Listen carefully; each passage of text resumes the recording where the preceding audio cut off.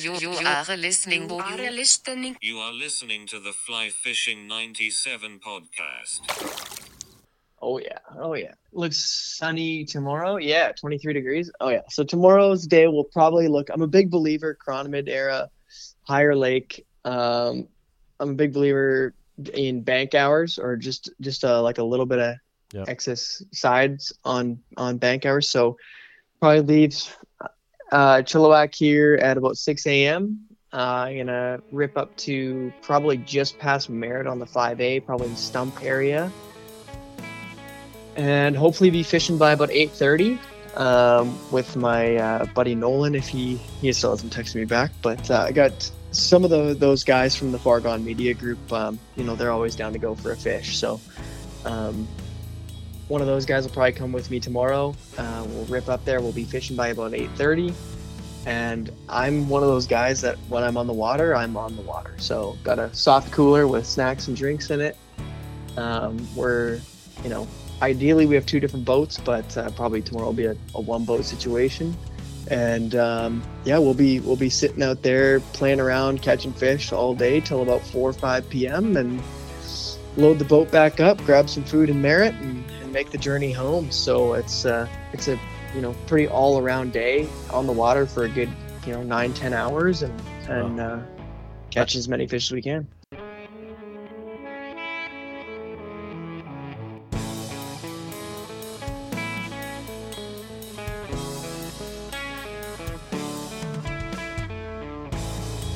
Welcome to the Fly Fishing 97 podcast, capturing the fly fishing life, featuring in-depth conversation with fly fishers from all walks of life. The Fly Fishing 97 podcast is brought to you by theflycrate.com, an online fly shop, your source for all things fly fishing. DamianAndy.com, featuring custom music by Damian Anderson. Find out more at DAMIONANDY.com. Broken Tippet Fly Company. For blog and fly fishing apparel, check out brokentippet.com. And Wait For It Films. For action-packed fly fishing videos and camera-related content, visit Wait For It Films on YouTube or at thewaitcreativeco.com. Get ready for the 2023 fly fishing season with the Fly Crate. We have hundreds of trout, bass, panfish, and saltwater flies, ranging from the classic elk hair caddis to jigged Euro nymphs. Join thousands of other fly anglers who fish with the Fly Crate. Listeners of the Fly Fishing 97 podcast get 10% off their first order, plus receive free shipping on all U.S. orders over $45. Order today.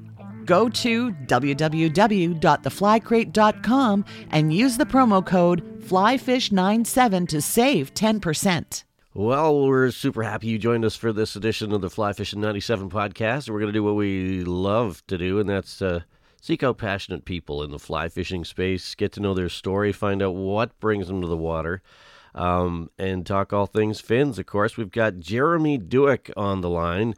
Really stoked to have Jeremy on. We've chatted on and off for a little while now, and we finally lined up some schedules. Jeremy is out of Chilliwack BC with Pacific Rivers Outfitting Company. They are a great shop in Chilliwack featuring loop, watermaster, peak vices, sims, all things fly fishing, and much more. Hey, Jeremy, thanks for coming on the show today. I really appreciate your time. Hey, thanks for having me on, Mark. I really, really appreciate it. This is a huge honor for me.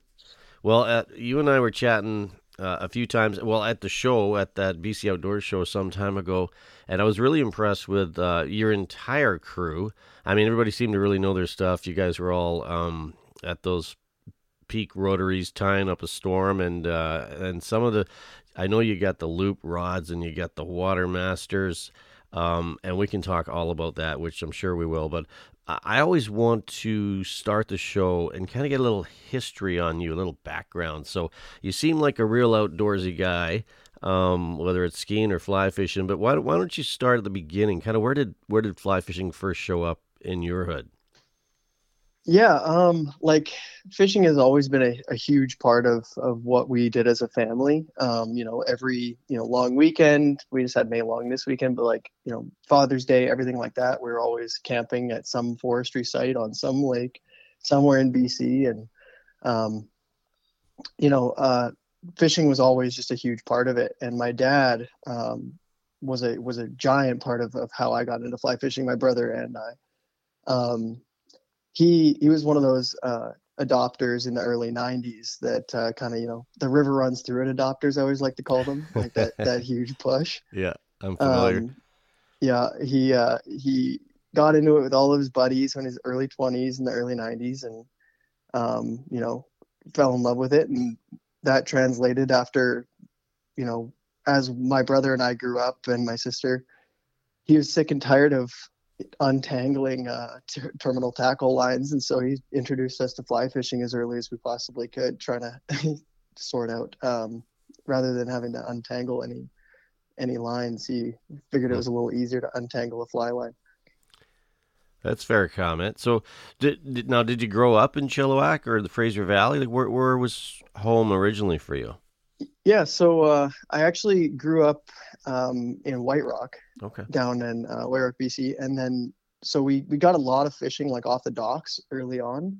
Like we would just go down to White Rock Beach, we'd go fish for bullhead sculpin, do the crabbing thing, it was a really good way to get kids into the sport. And then when I turned 11 or so, we actually moved up to Salmon Arm in the interior there. And that's where fly fishing really took off. We lived, on Chilliwack Lake and have all the surrounding lakes that the Okanagan and the Thompson have going for them. And it's a quick jaunt to Kamloops. So we really, really dove into the outdoor lifestyle kind of when we moved into the interior. That's cool. I spent some time in Salmon Arm too, right upstairs from the Chilliwack Clothing and Shoe Company. I remember going down to see the guys that was at Askew Foods. They used to always have a bunch of fly gear in that store. Yeah, Askew's, and then West Side Stores was always the big one. Yeah, that's it. Yeah, the guys at West Side Stores always took care of us. It was they were excellent. Myron is, I would consider, one of the kings of chironomids. For sure. He's a very, very knowledgeable angler, and was always willing to share a lot too, which was awesome. So he's a really good person to like glean information from, whether it's a pattern or a depth or a lake or some sort of tactic. It was awesome. So did you know Jordan Ulrich at all? I don't know Jordan, no. Yeah, I know he spent some time in Salmon Arm too. Well, maybe a bit after my time. Well, I'm going to say Salmon Arm's not as small as it used to be either. There's it's bigger than it used to be. But it's definitely boomed.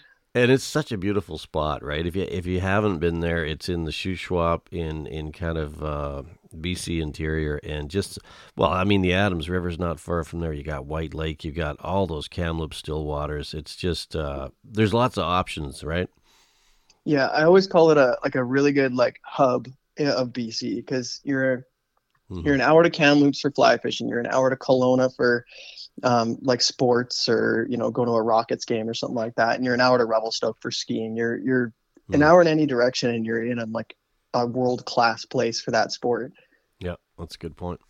So we know where you got your start when it comes to fly fishing, but if you had to look back and name some names, like kind of who influenced you, and that could be people, that you worked with over the years. It could be like your dad. It could be out of a book, man. Who kind of influenced you, Jeremy, on the way? Yeah, I mean, I would say definitely my dad and my uncle are my two biggest influences. They really instilled, the catch and release fly angler side of who I am today, kind of at a core. But then,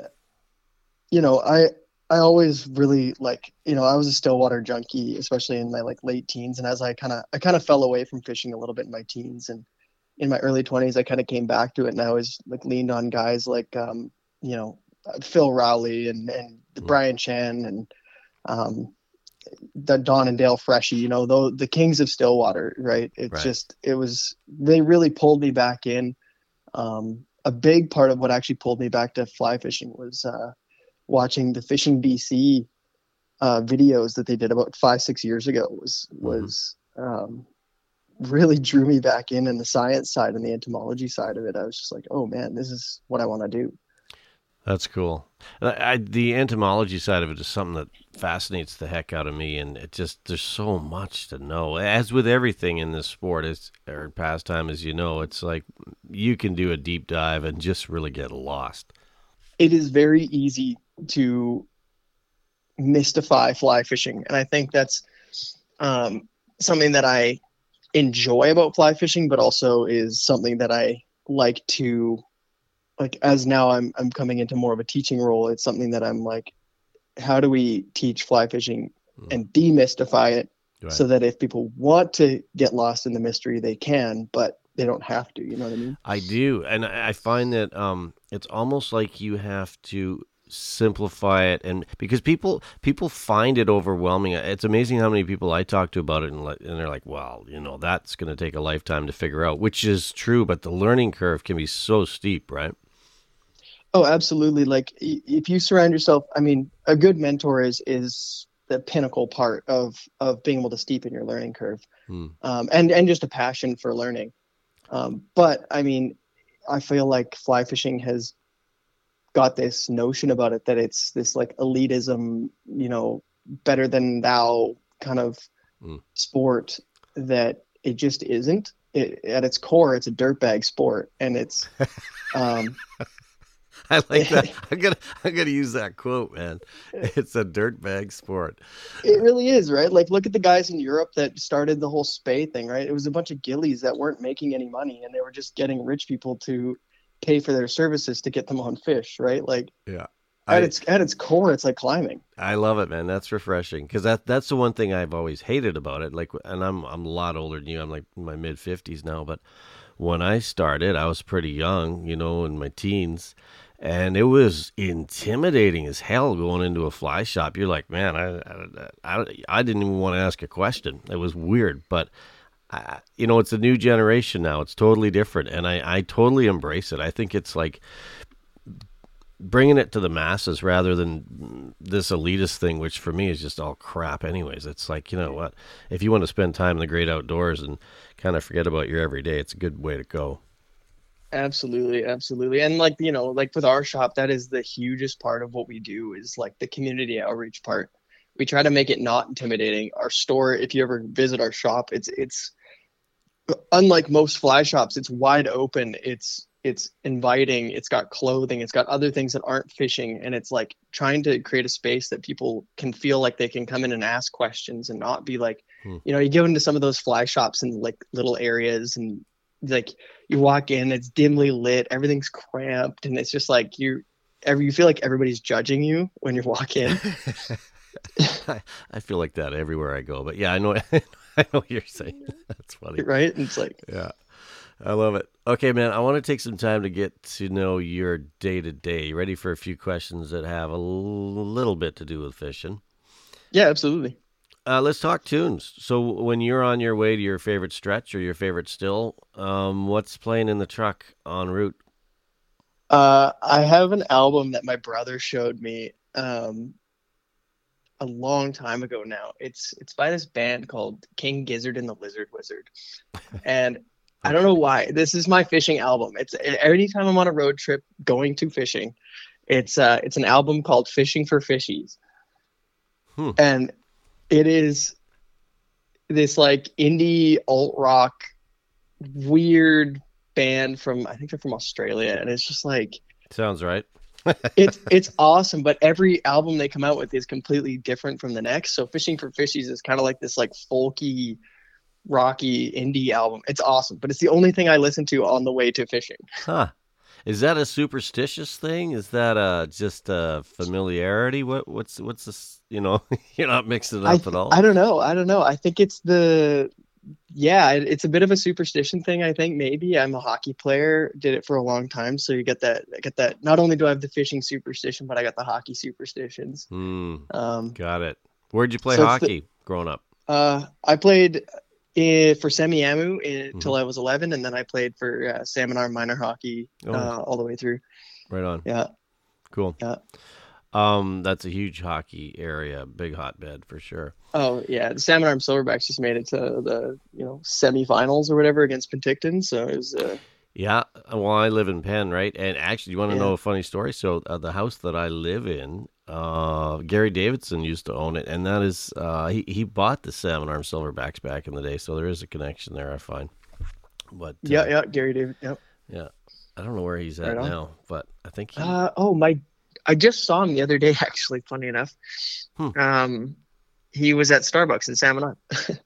Oh, right on. So you still spend a bit of time up there? Yeah, I do a ton of my fishing up there. Mm. It's an easy drive over the Coquihalla. It's 3.5, 4 hours to Salmon Arm. I've got a bed and hot meals to eat Yeah. while I'm there at my parents' place and Hmm. just fish. Right on. Okay, so we got the tudens dealt with. A go-to pattern. So if you're in the Salmon Arm area, you're hitting your favorite still. What is a pattern? Like, is it a chironomid for you? Is it a leech? Is it a shrimp? What's one pattern that you're putting on more often than not? Ooh, it really depends on the type of the season, but the lake that I grew up on, Gardam Lake, I worked at the summer camp there, and a chironomid is fantastic, but the water warms up really fast, and you can never go wrong with a pumpkin-headed leech. An Ah, olive leech pumpkin head. Any time of the season, you can strip it, you can troll it, you can hang it off an indicator, and you will catch fish. now do you do this balanced at all, or is this just old school? For the longest time, I did them old school, but I do tie them balanced quite often. Mm-hmm. But I use it as my searching pattern, and then if I see they're full of chironomids, then I'm switching to chironomids. But it is an excellent searching pattern on that lake. Are your pumpkin heads in the olive vein or in the brown vein, or both? Yeah, I'll usually tie them in like a classic olive, but I'll Oh. also tie them in golden olive and dark olive. Yeah. And then, You know yeah. where I've had some fun with that pattern, Jeremy, is if there's any bait fish, and especially if they happen to look like perch. It's like, Yep. man, that thing works. So funny enough, Gardam did have perch for a long time, but the perch were eating all the vegetation, and I guess there's this rare turtle species on Gardam Lake, Okay. and so they actually nuked the whole lake. Hmm. They like transplanted a bunch of the turtles out, nuked the lake, and then reintroduced triploids, an aerator, and the turtles. Yeah, I know that lake quite well. It's a decent sized lake. It's a lake that basically, if you live in the area, everybody knows it. It does get some pressure, but it's one of those that it's a bit of a gem for sure. Can warm up though, super hot in the summer. It gets very warm. Like I was up there 2 weeks ago, and the water was already 72 Fahrenheit. Like it's like a swimming pool. Crazy. Okay, where do you go to talk fishing? So, I mean, it is your everyday. You're in the shop at Pacific Rivers Outfitting Company in Chilliwack, and I'm sure that's probably where you get a lot of your fix. But in your words, is it social media? Is it on the water? Where do you get your fill? Sorry, not on the water. Let me take that back. What I'm trying to get at is when you're not out there, where do you get your kind of fix? Yeah, I mean, if you look at my Instagram feed, it's 90% fishing. I get a lot of it. I've surrounded myself with a lot of anglers as well, just in my personal life. So, if I'm out for dinner or beers or whatever with any of my buddies, we're talking fishing usually. So it's I'm pretty fortunate that way. I get my fix all the time, everywhere I look, whether it's YouTube, Instagram, Twitter, whatever. It's fishing. Do you find, Jeremy, you overdose on it sometimes, or are you able to kind of curb that somehow? Yeah, I definitely do overdose on it. I'm very much all or nothing kind of person. Mm-hmm. I actually recently had a bit of an overshot at it during steelhead season down here. I fished really, really hard for steelhead, and right when the good part of the season hit in March, I just kind of was like, you know what? I'm done. I don't, it's not, I'll wait for still water. I'll just wait the extra 2 months. And so I actually just took about a month and a half, 2 months off. How was the season on the Vetter for steelhead? I mean, I saw some nice picks, but it seemed it's such a funny system for steelhead. I mean, basically it's a hatchery fishery, is it not? It is. There is a pretty decent wild stock still. Like there, there. You definitely can get on the wilds, especially if you're fishing higher up in the river. You definitely get a higher chance at wild. Okay. the year was pretty good, not only for numbers, but the size as well. Kind of your cookie cutter classic size, which would typically be, in your 5-6 pound range, was, up in the 8-9 pound range this year. So it was a pretty good year size wise. Any idea why that might be? Like, I'm surprised, a lot of those fish are hatchery. So I always feel like whenever I see a vet or steelhead, unless it's a wild one, they're kind of similar size. But I wonder what this year would have made them bigger. Huh. I mean, it's a myriad of factors always. It's ocean pressure, right. Ocean like feed, right? Whether they're getting, good feed of bait fish or shrimp or whatever, right? And it's like, and then when they're coming back in, are the big ones getting smacked as they're coming down the coast from Alaska? There's a million and one factors down to, like, you could even say the ocean's temperature. Like, it's right. Just happened that this past 4 years that the steelhead were in the ocean turned out to have a bit more feed, have a bit more survival rate, and ended up with bigger fish. Do you spend a lot of time up kind of between Tamahai and Allison's, or are you kind of in the lower section, or you just fish the whole thing? I really try to focus my time on a few runs a season, or a few runs per run, if you could say it. Yeah. Like I spent a lot of my Chinook run in 4 or 5 runs up a little higher. I spent my coho run a little lower. And then steelhead, I focused it on. We did a ton of drifting this year on the river during steelhead season. So I spent a lot of time in the mid-river between Tamahai and the Better Bridge where our shop is there. The first ocean run fish I ever caught in my life was a 40-pound white spring on the Vetter, and I'll never forget it. It was just unbelievable. It's a special feeling for sure. I mean, my first ocean run fish, I was about 6 years old, and my dad took me for the sockeye run on the banks of the Fraser. And I was so small, and the way it worked back in the day is whoever landed the fish, it was their fish, right? So he would fish, and then he'd hook up, and he'd pass me the rod, and he'd say, turn around and walk up the bank. And I would walk up the bank and just basically beach the fish. And then, it gets dispatched and thrown in the cooler. And, there's my quota. I landed my 4 for the day or whatever it was at the time. Yeah, it's a special system. As much as we complain about it, because it feels so busy. And I know it's even busier than it was when I used to go 20, 30 years ago. But it's pretty special, right, to have a system like that you get a lot of species of salmon up there. You get the steelhead, you got some dollies in there. There's lots of opportunity.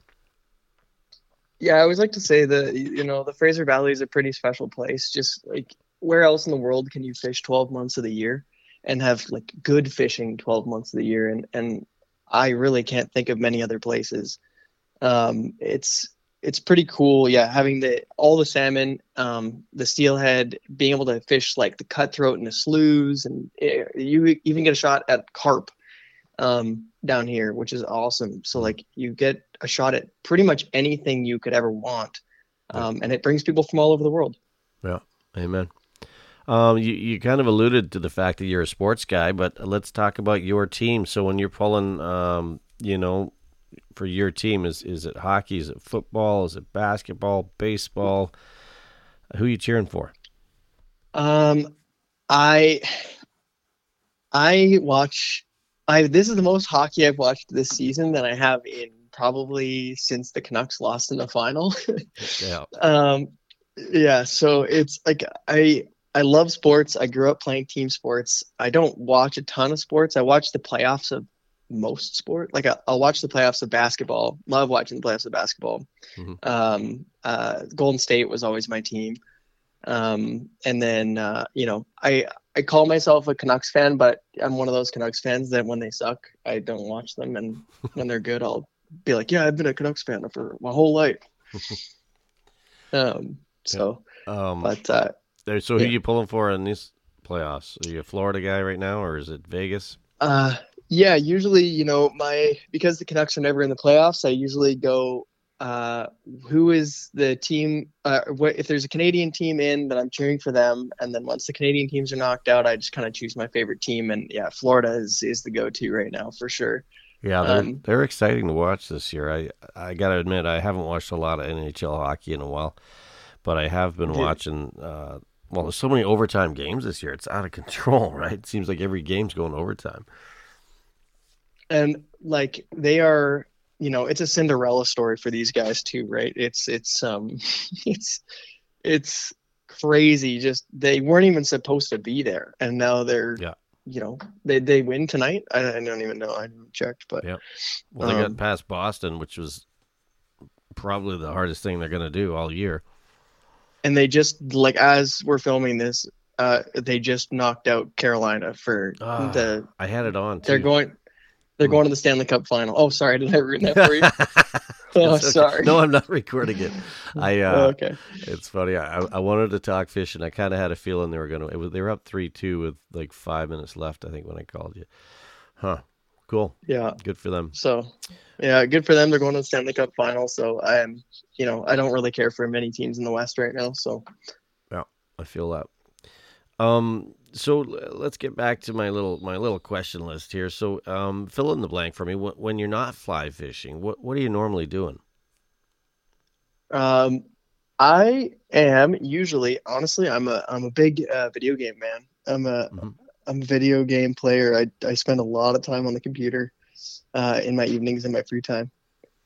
What game? Name a couple games you like to play. The new Legend of Zelda game just came out. It's fabulous. It is probably one of the best games I've ever played. Guys are talking about that at work. It sounds like it's pretty good. I know nothing about gaming, but they were talking about it like it was the latest and greatest. It is it's a pretty special game. Nintendo never misses. They haven't missed since the 80s, really. They spend time. It's quality over quantity, which is really rare in today's space, in the gaming space. So it's nice to see. It's refreshing, and it's a really fun game. So it's what I've been sinking most of my time into. Why do you think, in your words, you spend so much time on the water? Like, what does fly fishing do for Jeremy Dewick? Yeah. One thing I always say is I always call fly fishing the great healer. It's respite, it's adrenaline, it's everything I like about adrenaline sports. And it's everything I like about like team sports, especially if you have people to fly fish with. Because it's almost like you versus the fish, or your team versus the fish. But it's also like golf. It's individualistic. It's everything. Fishing is all encompassing as a sport. It challenges you mentally, physically. It's a puzzle that you will never solve. And it's always revealing itself in a new way. And I think that's what keeps me coming back to it. Are you doing your best job so far? I mean, I got a funny feeling you are, but what's the best gig you've had to date? The best job? Honestly, yeah, this is where I am supposed to be. Like, I've been in the retail space for about 6 years, but, being in the fishing space specifically, I've never been so like in a place with people that are like-minded about fishing, and people that want to train and want to learn and challenge themselves to be better, which I think is rare in a lot of fields. This is where I'm working is the best place I've ever worked. Where's the worst place you worked, without slamming any companies? Like, what's the worst job you've had? Yeah. Well, in 2020, I was working retail, and it closed down. And in my teen years, I worked electrical. And so I picked up a job with an electrical firm during 2020. And I realized very quickly why I quit it. And it was soul sucking. It's not even like a bad job. I like it. I'm good at it, but it just drains me mentally. It drains me physically. It's just, it's not giving or fulfilling in any sort of way. And it's just like during that, first few months of 2020, that was easily the worst period of work I've had to do. Did you start an apprenticeship, or were you pulling wire? What were you doing exactly? Yeah, no, I did. So I always say copper runs through my veins. My great grandfather was an electrician. My grandfather and his brother are electricians. My dad and my uncle are electricians. So my brother and I are kind of the first generation to not do that, to not follow in the footsteps and become Sparkies. There was an element of kind of like, I just don't want to do the thing that is easy, like just following, join the family business, do the whole thing. And It's like, well, I not that I really apprenticed, but I did work for a year or 2 years actually for an electrical company, and started thinking in my brain, where could this go? And then, you know how when you do something, I wasn't very good at it, and I just basically I got shocked a few too many times. I'm like, yeah, man, this is not. I had to think a lot to do that. Like it's you can do a lot of damage in a hurry in that job, and you really got to know what you're doing. And there's a lot of school involved, actually. Yeah, it's not a dumb, like anybody who says tradies are dumb is wrong. It's a challenging trade, and it has a lot of avenues with a lot of really, really smart people. Oh God, yeah. It's crazy what you can do with that trade. And it's one of those things. It just wasn't for me. Like, it's not a bad job. I have an immense appreciation. I mean, it made me who I am today. So it's one of those things that the people who can do it and make a career out of it and enjoy it, I'm happy for them. Yeah, but I mean, you got to following your path is a funny thing, and I do you ever look back at kind of what you're doing now when somebody says, "Well, how did you come to this?" It's like you kind of go, "Well, I did this for a while, and then I turned right, and I ended up doing this," and you end up where you're at, and if you follow kind of your passion, it's pretty hard to go wrong, Yeah. I have pretty strong ADHD, and I had a psychiatrist one time tell me, and I laughed at this. They were like, ADHD is the most expensive disorder to have, because you'll fall in love with something, you'll hyperfixate on it, you'll chase it with everything you have, and then you'll realize, you know what, actually this isn't for me, and then you'll pivot and you'll do something different, and you're in debt or whatever, right? You spent all this money on this hobby or anything like that. And yeah, it's just one of those things. Skiing like that for you a little bit? No, there's been a few constants in my life, and fishing and skiing are the two that I have never ever questioned. And I think that's a little bit because they've always been so seasonal. Yeah, they're complementary, right? Right, exactly. And hunting squeaks right in the middle there as well, right in that fall area. So it's like you got fishing from May all the way through to September, October. When the ice hits, you hunt for September, October through December, and then you're skiing right till May. Yeah, no, it's a good fit for sure. And by the time you've done your 5 months of skiing or your 8 months of fishing or whatever, you're like, oh, maybe I'm a little tired. And then you take 5 months or 6 months off. Sounds all right. We got Jeremy Dewick on the line. Jeremy's at Pacific Rivers Outfitting Company in Chilliwack, BC. They are a one-stop fly shop, but they do a lot more than just fly fishing too, outdoors and gear. They're a loop dealer, Watermaster, Peak, Vices, Sims, Waders. Tell me a little about your day-to-day in the shop. Like, what does that look like? What's a normal day for you entail? Yeah. A lot of days these days, we do a ton of fly casting lessons right now.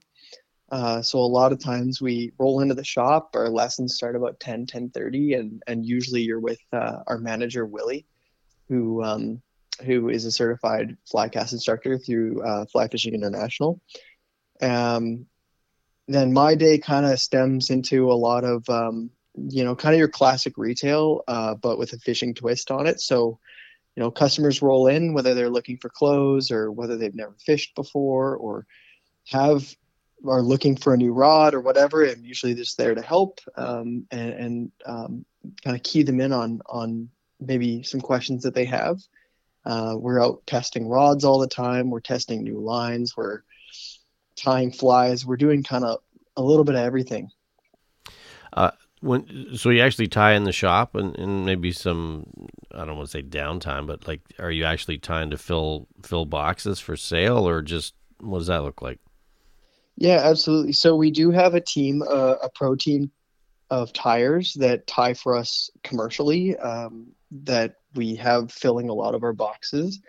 But the staff as well are all on the pro team for tying. So we're, in the downtime, if the store is clean, if there's kind of nothing on the to-do list, we're tying flies. I actually had a customer yesterday order 20 chironomids. So me and my coworker, we kind of had nothing on the docket for the afternoon. So we just whipped up 20 chironomids for this customer and got them all ready to go. What kind of color? What kind of rib? What are we talking here?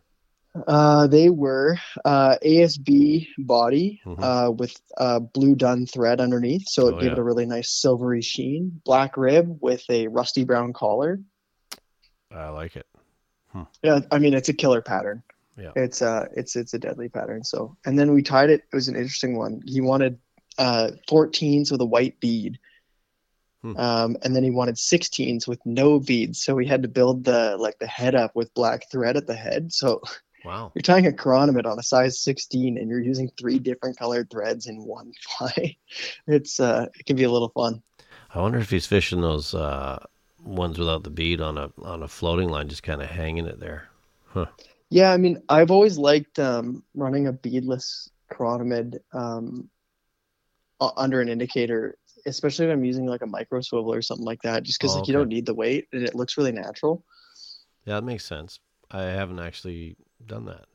Huh. Yeah, I've completely switched my chironomid setup recently. It feels way more accurate. So you're just building those heads up with thread for the most part? A lot of times I'll do them with pheasant tail. Okay. So you're doing it like the old school kind of old school, with the peacock curl collar, and then you take the pheasant tail over the head with the split gills and the whole thing. I like those under an indicator, especially if I'm using a micro swivel. They just look really natural. I'll even do the orange goose biot gill slits as well. Love just trying out different patterns. I tied a chironomid yesterday that was all purple with blue ribs. Yeah, because I was like, let's try it. Yeah, hey, you don't know until you try it, and we know that purple, blue are great colors for fish to see, no doubt. Yeah, they see those ultraviolet spectrums really, really well, and those low wavelengths. So how's your spring fishing season been so far? I mean, has it been pretty productive? We've had, for those of you that don't know, our area's had some pretty bad winter kill this winter. Some lakes seem not affected, but a lot of them were. And how's your fishing been so far? Yeah. So like I said, I was up in Salmon Arm about 2 weeks ago, and we couldn't have timed it better. It was that perfect 56 degrees Fahrenheit, cool, stable weather, and we absolutely lit it up for about 3 days. And then just spent 3 days up in Kamloops with just spent 3 days up in Kamloops with some guys that I do some filming work with, Fargon Media. We were filming a commercial for a company, and we were up just north of Kamloops there, and we had it was a little bit warmer. The water was, a little bit warmer, but we had a glassworm hatch in the morning, but we actually ended up having really, really good success in our afternoons for 2 days. It's been really good. I got about 7-8 days on the board so far. I'm hopefully going up tomorrow to Merritt, and just doing as much as I can while I have my days off. Have you got a go-to glassworm pattern? I don't, honestly. Glassworms scare me really bad. I'm with you. I usually, if I'm in boat by myself, I'll usually just hang a tequila bob or tequila booby beside a chironomid, and hope for the best. Hmm. Yeah, I usually find. I tried Sorry, go tying. ahead. No, I was just gonna say I tried tying some of those up, and I have had some success, but they're such a small pattern, and you kind of got almost like it's almost like they have two beads on the fly, right? Kind of rear end and front end. So it's kind of like if you've ever looked at those glass worms, it's like they got two black dots, one on either end, and Yeah, it's such an unmimicable pattern, which is so frustrating. yeah, I've seen guys try it with, vinyl D rib midge size or wrapping mono, like really thin mono down the body or something, like trying to make like a bloodworm style or something like that, hmm, but in clear. But I just haven't found anything that's produced at all. yeah. That's a tough one. Usually when that's happening, a lot of people go without fish. Yeah, it's I find something like a stimulator, like that's where the tequila blob comes in. I'll tie a bead headed blob and I just hang it under an indicator right beside a chronomid, and it's usually enough to maybe not be skunked. Right. The fishing's never great, but it's enough to not be skunked. Are you a throat sample guy? Lots of samples with the vial when you can. Yeah, usually I'm sampling every half an hour to an hour or so. Hmm. I find that the chronomid hatches are usually consistent for about 30 to 45 minutes. So if it's lights out, then I'm fishing and I'm catching, and as I feel like the time between fish starts to lengthen out, then I'm like, okay, it's time to throw a sample again and see if something's changed or maybe move spots. Yep. It's amazing how quickly things can change, and by the time you realize it, sometimes it's too late. Oh, absolutely. That first throw sample is the key for sure. Just getting that first fish on the board is the trick, Yeah. really, more than anything. Or you'll have that day out there where it's like all of a sudden the fish you're taking, let's say caddis pupa, but you're not necessarily seeing the adults yet, and it's like, man, if I would have known that like an hour ago, if only, right? Or as those Yeah, mayfly yeah, hatches start down lower, like as the nymphs start to kind of start wriggling and doing their thing. If you don't realize it till after the fact, it's like all of a sudden you're on a dry and it might be too late. yeah, absolutely. I mean, that's one thing about fly fishing, right? Is you always have to be so perceptive of what's happening, right? Like you're looking in the water, you're looking not just at the surface film, but you're trying to look as far down as you can to see any nymphs wiggling around, right? And it's like, Yeah. so especially like mid June when you get into smorgasbord season, right? I'm constantly like going either a searching pattern, or if I see duns flying around, I'll throw a mayfly pattern on or something. Like I'll throw a pheasant tail or something on, as well as a chronomid, because you never know what they're going to be keyed in on at that specific time. Well, this time of year, like late May, early June, you're bang on. It's like it's a smorgasbord, and you really got to do your homework because it could be dragons, it could be damsels, it could be chironomids, it could be anything, right? So, I mean, half the time you do a throat sample in late May, early June, you've got literally everything. Like yeah, you can even have gompus, like you can yeah, have literally every possible thing on the board, oh yeah, and you're like, you get like stopped by indecision almost. Like you're like, what do I pick? Like, do I yeah, focus on one thing? Do I try three different things at the same time, or I can just get but two yeah. different things at the same time? Like it's I got a damselfly, a glassworm, a bloodworm, a water boatman, whatever. Yeah, yeah, I feel exactly, that. exactly. Hmm. So really, at that point, I just pick whatever I'm most confident in, which is usually chronomids, because it's not to call it easy because it isn't easy, but it's You get that it's the dialed one in. I know the best. It's the Yeah, yeah, exactly. yeah. Let's talk about what you're fishing out of. Like, so I know you guys sell Water Masters, and that is one sweet craft. But on the still, what are you normally fishing out of? On the still, I mean, it depends. Like, we have a shop, Watermaster Kodiak, that I've been using for the still down here for the cutthroat stuff. Hmm. It's a 10-foot craft, one man, and they are unbelievable. They weigh like 25, like 30 pounds. They're so light. You can hand bomb it. I took it down to this like little like way in lake, and I just dragged it because they're so strong. And I just like, so yeah, screw this. It's too heavy. It's 30 pounds. Don't want to put it over my head. So I just dragged it down this hill and into this spot. And it was just like, like nothing. Like it was like nothing happened. So that's what I've been using down here. But typically in the interior, I'm fortunate enough to have access to a few marlins. 12-foot marlin with a 9.9 and a mid coat on there. It's kind of the classic quintessential interior stillwater boat. Yeah, perfect. Comfortable, double anchored.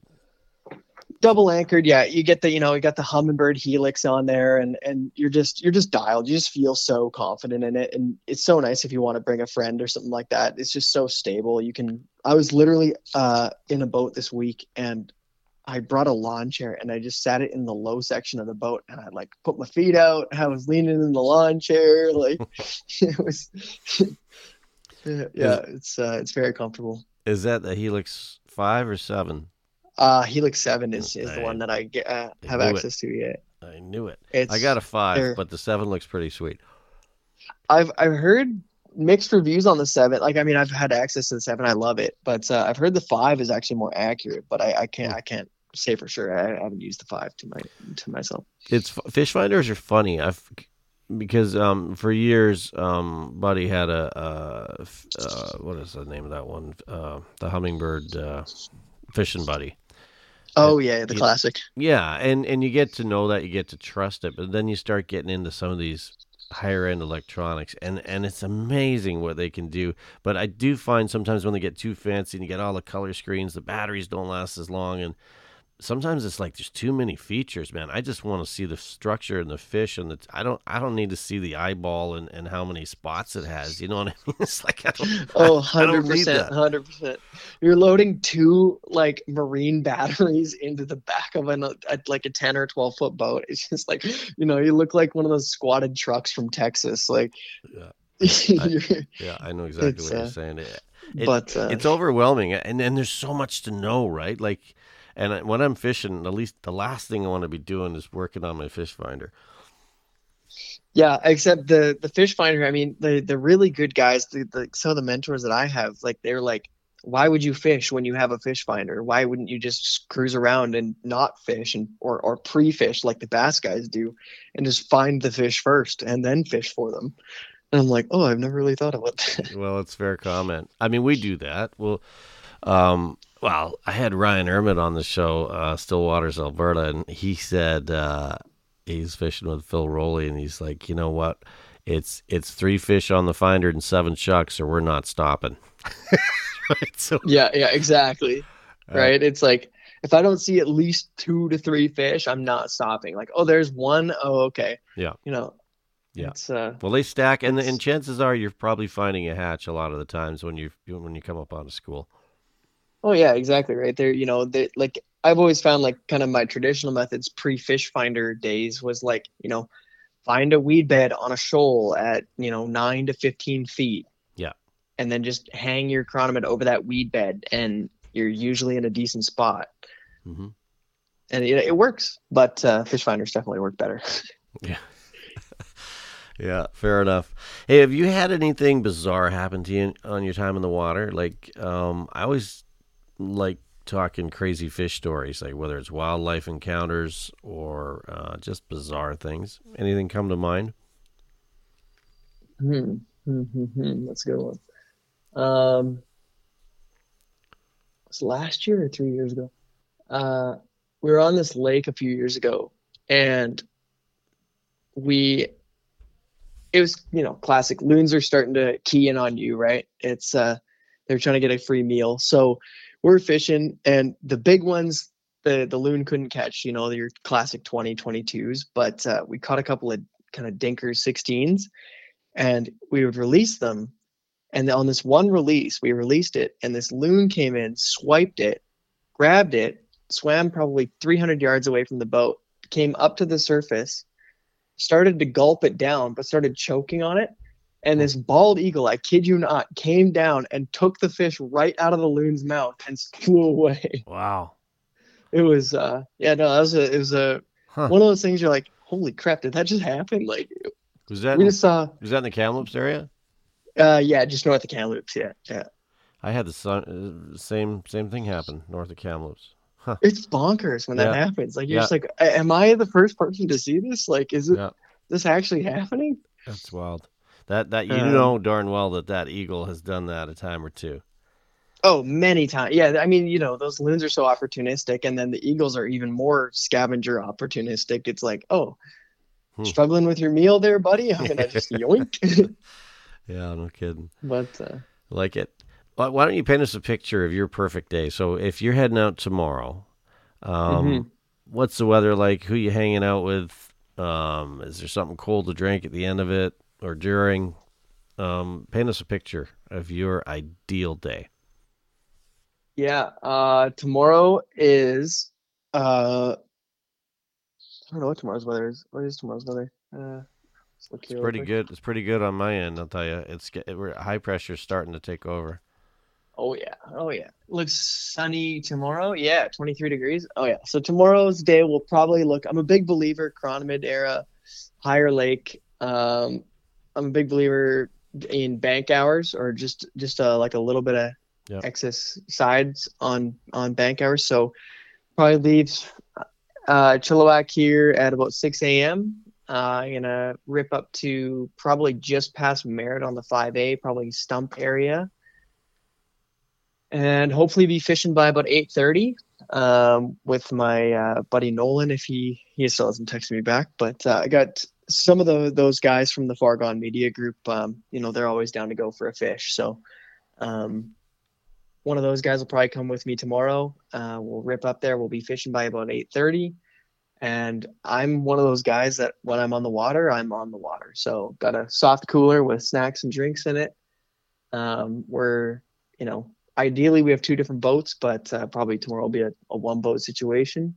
And yeah, we'll be sitting out there playing around, catching fish all day till about 4 or 5 p.m. and load the boat back up, grab some food in Merritt, and make the journey home. So it's a pretty all around day on the water for a good 9-10 hours and Wow.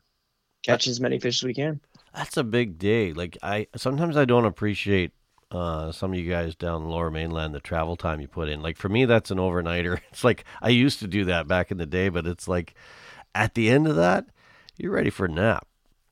Oh yeah, you drive that like it's only 2.5 hours, but you drive 5 hours or 6 hours in a day, and you're in a boat in the sun for 8, 9, 10 hours. It definitely makes for a very long day. Hmm.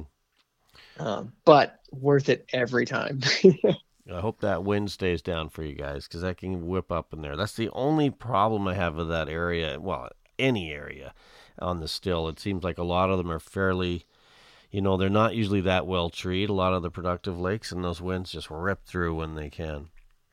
Absolutely. I usually try to a big thing I found, and this is partly living on Shuswap and visiting Kelowna a lot, was north-south lakes blow up way harder than east-west lakes. Amen. So if I take a look at the forecast and I'm looking at 10-kilometer winds in Kamloops tomorrow, I'm looking at an east-west lake. I'm trying to find whatever close east-west lake I can find, because I know that's probably going to be a little less blown up. Yeah, well, that's a good tip for sure. And it's funny how you can even get some of the, like I look at the wind forecast a lot, more than I probably should. And it amazes me how often it's like 20 to 20, gusting to 40, gusting to 50. And we're talking kilometers here, but those are substantial winds when you're trying to, look for hatches. Oh, 100%, 100%. Well, one thing I learned from a mentor of mine long ago is that a lot of guys fish the wind improperly, or not improperly, but they could be more effective in the wind. And it's, just because it's windy doesn't mean the hatch isn't happening, Mm-hmm. right? And so what this guy, it's Willie, who's from the shop, actually told me, it's like, if it's windy, go to the other bank where the wind is, like, go to the bank that the wind is hitting. Yeah. At the forefront, right? And be downwind, but fish as close to the bank as possible. And all that feed is getting pushed into those banks as it hits the surface. And so you're fishing yourself like right in tight on that wind side. And because a lot of guys will be like, oh, it's windy, I'm going to try and break the wind by being as far out of the wind as possible, as close to like where the wind's hitting the water. Gotcha. If you're on the other end and you're in where that feed is getting pushed down to, like, you're right in that zone where the fish are going to be feeding, because fish don't feel wind. Yeah, that's a good point. And that's always been that's a good belief, is that food's getting pushed, and it does, and it kind of stacks up in one area. I was fishing Corbett Lake a couple of years ago with John Wilkinson, and it got just like you described on Corbett, and he threw that drogue out, and I'm telling you, if I got to figure this out, because that was a game changer. So you just kind of go with the wind, but that drogue is slowing you down. You're casting ahead, so you're sneaking up on fish in shallows. And man, that was amazingly effective. And it made me look at it, go, I hate it when it's windy, but maybe I should be liking it and changing my tactics. Yeah, I mean, when it's windy, if it's really windy, going with a heavier sink line, or even if you're just chironomid fishing, if you're the classic 2-anchor chironomid fisherman, like, switching to an intermediate tip just to break that surface film so you're not getting pushed around by the wind so much is a huge game changer. Or a midge tip, right? Well, think of how many times you've caught super big fish when it was windy. All the time. Yeah, like exactly. It's the riffle gives the fly the motion, right? And it's like, yeah, those bloodworms are getting pushed up off the bottom, and all of a sudden they're feeding. Exactly. And I mean, usually, right, like a high pressure system follows a low pressure system, which usually leads to high wind, right? So usually high wind is indicative of a rising barometer, which is right when fish like to feed. So it's like, yeah, you're in that zone. If you want to get nerdy and technical about it, you're right in the zone, right, when that wind pushes in. Yeah, well, that's good stuff. Well, hey man, I'm so glad you took the time. Like, we've been talking about having a chinwag for a while, and I'm glad we made time. I wish you luck on your trip tomorrow, man. You should check back in with the show and find out how you made out. I'd like to, or better yet, send us some photos, and we'll use that to promote the show. Absolutely. I'll let you know how it goes tomorrow. Yeah, still hit or miss whether it's going to happen, but I'm trying to make it happen as much as I can.